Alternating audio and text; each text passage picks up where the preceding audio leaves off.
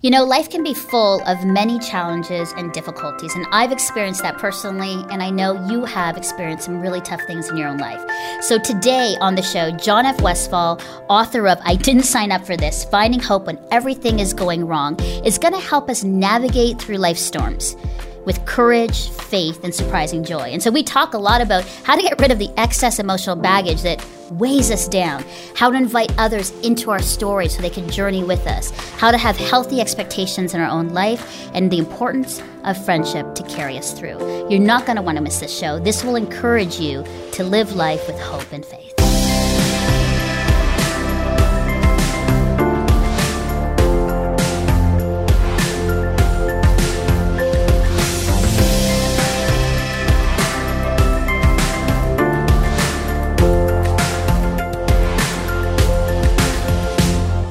Well, John F. Westfall, thanks for being with me via Skype here in just outside of Toronto. It's good to have you on the show.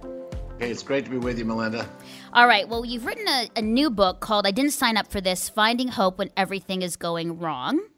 And I know that this has to come from personal experience. We're going to talk a little bit about the book afterwards, but I want to get into the meat of your story, get to know who you are, so our viewers and listeners know who you are as well. But why this topic, and what has happened in your life that's brought about you writing this book? Well, that's a great question. You know, the thing is that everybody has times when it just seems like everything's going wrong, one thing after another, and then it accumulates and the losses pile up, and you start to feel like, what happened to my life? Where did that go? Or I used to be somebody, now I'm somebody else, and that's happened for me a lot along the way. And but the one that precipitated this particular book was I'd been pastoring churches, large churches in the United States, and suddenly I went to coffee with a couple of friends, and they go, well, there's some people who don't like the direction the church is going. You're done. I went, what do you mean I'm done? And it ended up affecting me in a really profound way, because I lost my church, my friends, my community, finances. My career was over. Wow. Our credit was wrecked. We lost our home. We went through all of this stuff, and I really thought that my life was pretty much over, and put a huge pressure on our marriage. And I thought, well, I'm not dead yet, but it's pretty close right now. And I was feeling like I'd basically dried up inside and stopped living. And I thought, I did not sign up for this. This is not the life that I had in mind when I set out years ago. And then I started talking with people and found out there's a whole bunch of folks who have gone through one thing after another. They lose a child, or they lose a job, or marriage is struggling, relationships are hurting, and finances are bad, and they feel the same way. They feel like, what happened to my life? And so out of that came a passion, really, to figure out how do we find hope when everything's going wrong. And so that's where this came from. You know, John, I love hearing these kinds of stories, because it's funny in a way. I mean, sad and funny that. Oh, it's hysterical for everybody else. I mean, but for many of us, somehow we've created, either growing up or a culture where life should be good always, and we're not prepared for hardship. And meanwhile, now in my season of life now, life is hard. I've had so many challenges, even as a missionary kid, a Christian girl, working in ministry. Life has been hard and tough. Yeah. And the sad thing is a lot of times we're not prepared for it, because we're told, and the people around us say, well, if you're following Jesus, life must be great and you're successful. Right. What do you think happened along the way, John? Why do you think many of us were not prepared for life's challenges? Because they're inevitable, just like we are going to die one day, inevitable. But there will always be challenges for people. But how come we don't set people up to be ready and prepared for that? That's a good question, Melinda. I think that we've done each other a disservice, because we've kind of had this underlying assumption that if we have a relationship with Christ, or we're following Him in our life, then everything's going to work out. Everything will be super. It'll be great. People, as a young person, I heard about the gospel, and I thought, okay, I want my life good. I want the girls to like me. I wanted my room to be clean, and so I accepted Jesus, and my room was still dirty, and the girls still didn't like me. So I go, well, either God let me down, or I got this wrong. And so, the thing is, I think we need to take seriously, like one of the last things Jesus said to his followers was, in this world, you're going to have trouble. Yeah. And then why are we so shocked when in this world we have trouble? It wasn't like we weren't warned. I think we think that, we mean, uncomfortableness. We don't mean our life's trashed. But the fact is, there's trouble all around, and we shouldn't be surprised. When you went through your difficulty losing your church and finances, and here you're a pastor and you're feeling this. And for a lot of us, it's like a pastor of anybody should know how to deal with these things because he's equipped. He knows the scripture, the word of the Lord, all that kind of thing. Emotionally, we never have stress. Exactly. So talk to me about that process, John, for you, because for a lot of people that have sort of put on high esteem pastors and they should have it all together, you went through this like crash. What were the initial real raw feelings? And then how did you eventually through the process get yourself healthy and strong again to kind of continue on? Oh, that's a good question. I think for me, I wasn't prepared for to get taken out in a power struggle, basically, and so I thought. I thought my life is good, and I'd been a series of churches, all with several thousand people, and everything was great. And I kind of felt invincible, I think. And but when it all came down, the overriding feeling I had was shame, actually. People ask me, why aren't you angry? Aren't you raging inside stuff? And all I could feel was shame. And I think that came from probably a deep-seated feeling that I probably wasn't a very good person, wasn't a very good pastor, wasn't very, and that eventually everybody would find out that I'm just pretending. And so there was this sense of, wow, I guess they must have found out that I'm a terrible person or something. And so I carried that shame that sort of pushed me down, and it held me down, and it took a while to discover that I was lovable again, which is important, I think, to actually get to that point. But that took some time. And I think that process is important. I've been through some very difficult things, and I remember, at the end of my marriage when my husband left, it was shame. People, the same thing, John. People were like, why are you not angry at God? I'm like, well, no, it's not about God. Oh, yeah, I got that question. It's about actually our poor relationship and bad choices we made within the relationship, and then him choosing to leave. So I'm not angry at God. I'm ashamed and full of shame about my failure, especially in ministry and being on national TV and him deciding to leave. Like, was I not good enough? What was wrong with me that would cause him to leave? Do you know what I'm saying? And so, it was the process. And when that happens, Melinda, it's the person who knows you the best and should love you the most says, well, I don't find you that lovable. And they leave. And all of a sudden you go, wow, if anybody else knows me that well, they'll come to the same conclusion. Yeah. Huh. And so for me, I got to be wary, and I pulled away from relationships because I didn't trust anyone anymore, and I didn't want to get close. I didn't want to get involved in people's lives because it might happen again. Yeah. And many people, John, do that. I've met a lot of people on my journey where they have an arm's length for people. They don't trust them, and it's because of one situation or a parent's divorce or something that's happened, and they are always living with their hand out. And yet I'm sad for them because then they never realize or get get the beauty and of relationship and commitment and being known. That whole being Yeah, known by somebody, risky and and scary, and but it is beautiful. risky. It is risky, and we feel like, well, I don't want to take that risk because I don't want to hurt. I don't want to Mm, feel this much pain again, so I'm not going to get out there again and take chances.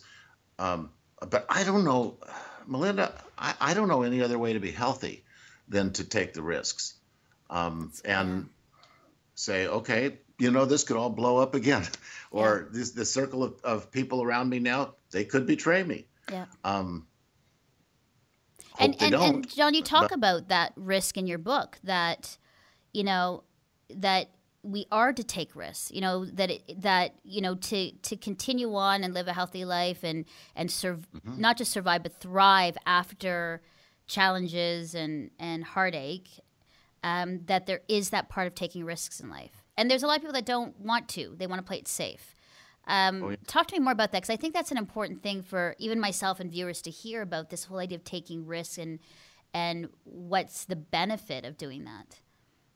Well, uh, some people are prone to risk. They like to dance around on the edge of the abyss, and some people like to hunker down far, Mm-hmm. where they never step out at all, and which I think leads to a really dull life. Yeah. It's not a great adventure at that point, but I understand that when we're hurting and when life is falling apart, there's a sense of I can't risk anymore. Hmm. Um, I can't get involved with people anymore because they're going to reject me or something like that.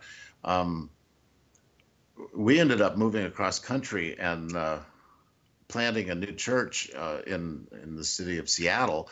Uh, it felt like doing the drive of shame across North Dakota, Montana, all this stuff, and plopped into Seattle where uh, we didn't have much going on, and start over again. Wow.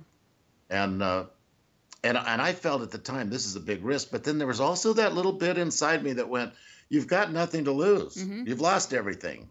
So why not? How bad can that be after you get run over by a truck Yeah. emotionally?" And so, but we did that, and I look back on it now, Melinda, and think, uh, wow, that actually became very healing.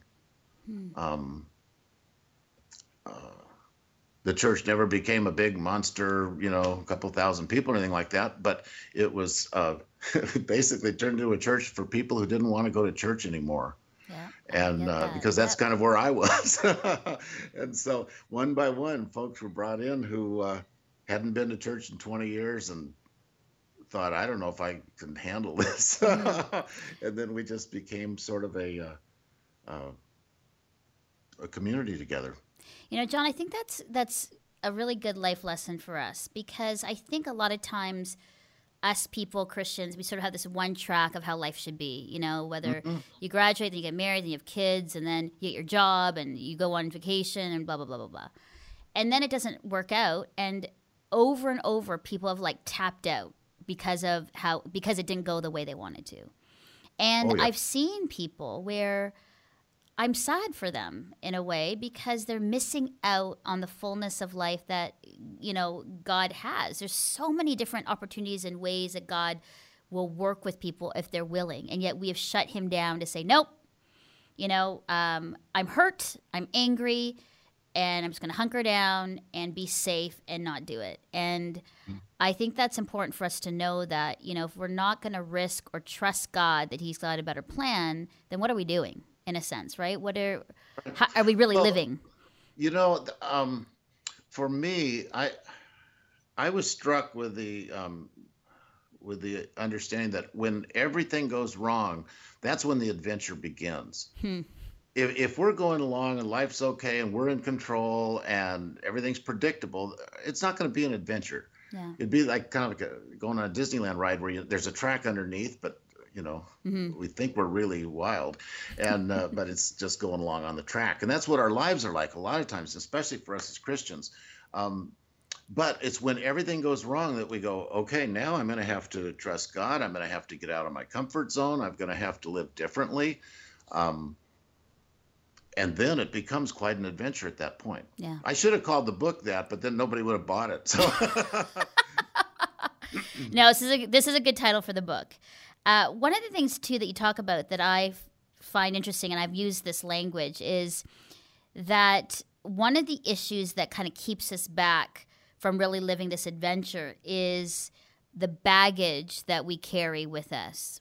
Mm-hmm. And I think that's a really interesting thing because, baggage clearly, visually, you can see it's heavy and it weighs us down. But a lot of us choose not to let go of the baggage and set it down. We carry it our whole lives. Oh, yes. Yeah, talk to me about that because all of us have baggage, but why is it that we feel we need to hold on to it so tightly and not let it go? And these are bad things. We're talking emotional baggage and all kinds of baggage. Things. We carry stuff with us.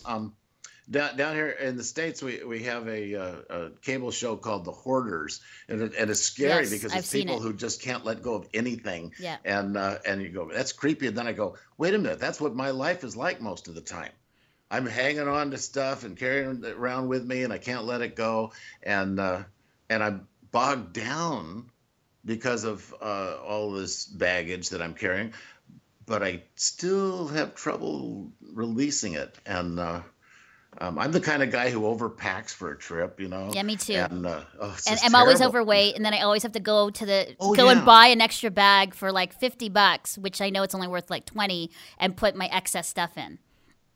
Oh, I still have a mental image of the Montreal train station where they're giving me plastic bags to sit there in the place and unpack a bag and put it in these little plastic bags while the people walking by are hoping I'm not sitting in their area. And it's so embarrassing. It's so humiliating. But I sat there going, well, this is me. This is what I got. I carry my stuff with me. So, but it's so funny and silly, but yet we still hold on to these things. And why is that? And what's your encouragement to say, how do you go, okay, I'm dropping it? Like what's your advice on that? Well, I think it needs to be really intentional. Yeah. I don't think that we're just going to accidentally change our life for the better, or wake up and not be emotional hoarders or something like that. Right. I think we need to actually sit down and go, wow, I've carried that bitterness a long time. Maybe it's time to set that down, or I've been carrying this resentment with me, or this fear. I can't get over this fear. It just comes up and chokes me every time I start to do something or get close to someone. And so I would encourage people to actually sit down and make a list of some things that you want to let go of. Like for me, I realized at one point, if I don't change, I'm going to be such a bitter old man. Now, I'm only 30 years old, but I've had a tough life, and that's why I look so old. But, the thing is that I thought if I'm just going to be bitter because I can't even bring myself to feel thankful about anything. I always think of the reason why it's not working out, or things could have been different, or what happened in my other life, or that sort of stuff. Mm-hmm. And so I made myself a experiment where I had to be like willfully, almost violently thankful, and just forced myself to do this. So I'm driving along in the car. Okay, think of something to be thankful for. Think of something. Hey, I can't think of anything. And then, okay, well, all right then. Lord, thanks for that tree over there. Yeah, that's a nice tree. Which is stupid. The whole thing is just stupid and tiny and meaningless.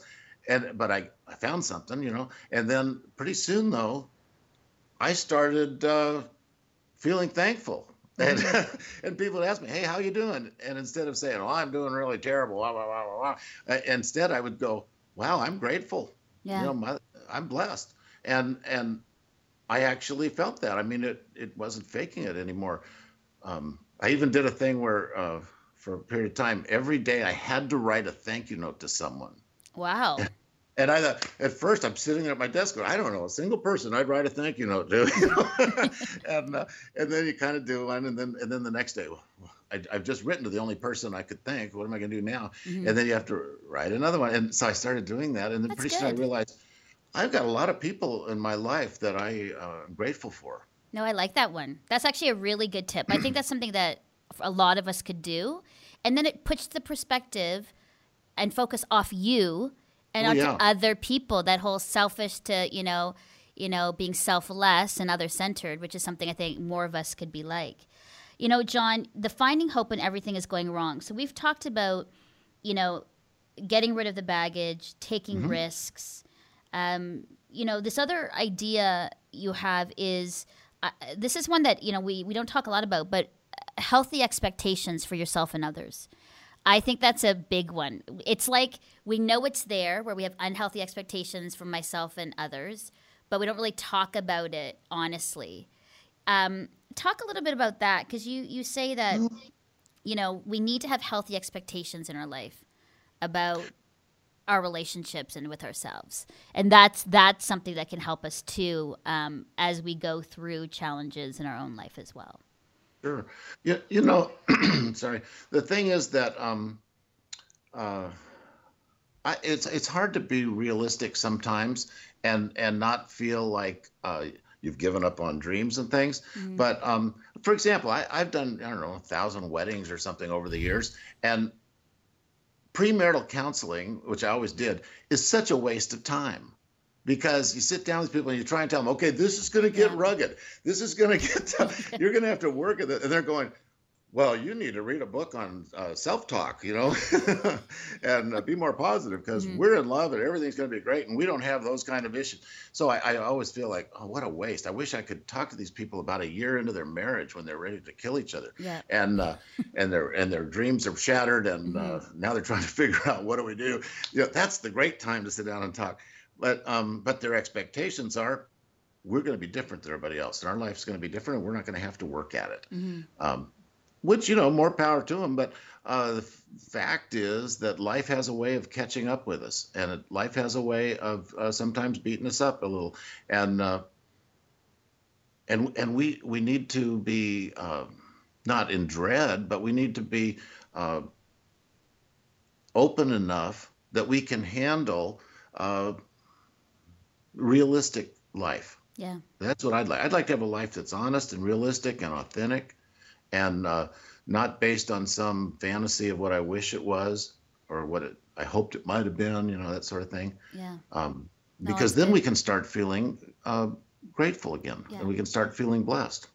I love that. And I think sort of the final thought, John, is in your book, you talk about another part of finding hope in life is let people into your story. And I'm big on story. That's what my show is called. And I would say, I'm a storyteller. But that's an important one, that we let people into our story, even as fragmented and broken as it is, or shame-filled. There still is, that I believe, part of sort of God's community and the call of Jesus in our lives to be in relationship. So tell me your thoughts as we finish up this show about this important part of letting people into the story. It is really important, because the alternative is incredible loneliness and being cut off and self-protection. Yeah. But it's hard to do, because vulnerability means that we give other people the weapons that can hurt us. We share the things about ourselves that they could use against us. We hope they won't, but they might. And that's a very frightening thing to do. But I don't know any other way to be healthy except being vulnerable and sharing. And in our life, I've had a lot of things go on. And this is not just this one story. I mean, my wife had a home invasion where she was almost murdered years ago, and that's affected us in terms of fear and trust and where we live and all those kind of things.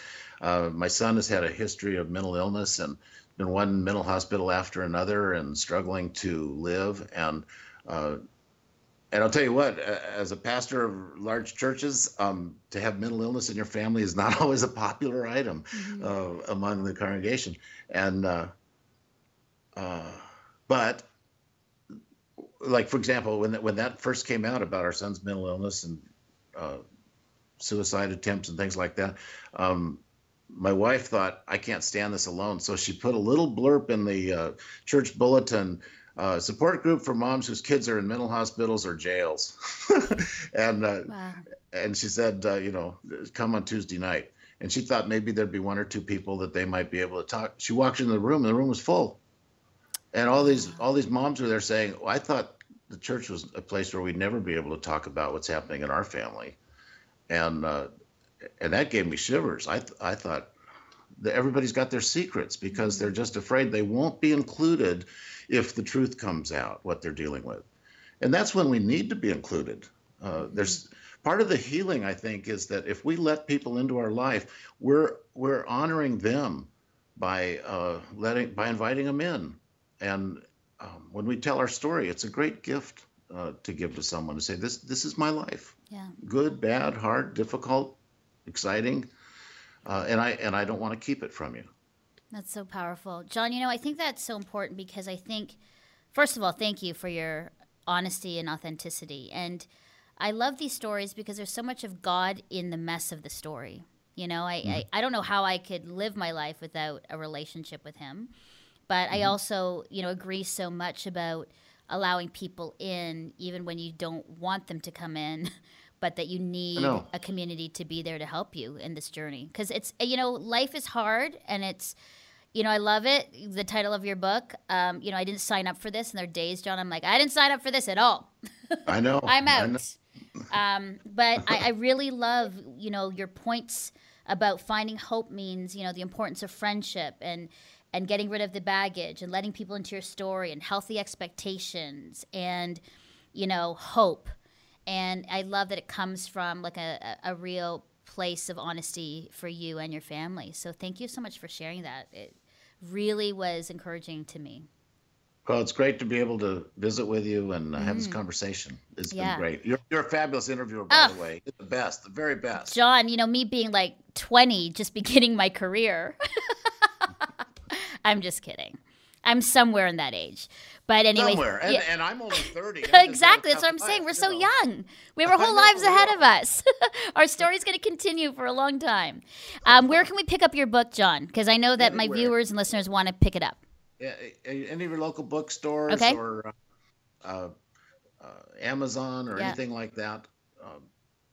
They can pick it up. Force them to get it. Okay, I will force them to get it. Go get it. I'm saying that right to the viewers. Well, it was a pleasure, John. All the best to you, and thanks for joining me here just outside of Toronto. Thank you very much. Bye-bye. Hey, wait.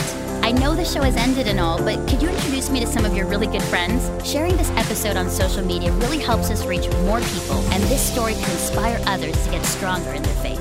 You can also find all our past episodes online at faithstrongtoday.com/yourstory.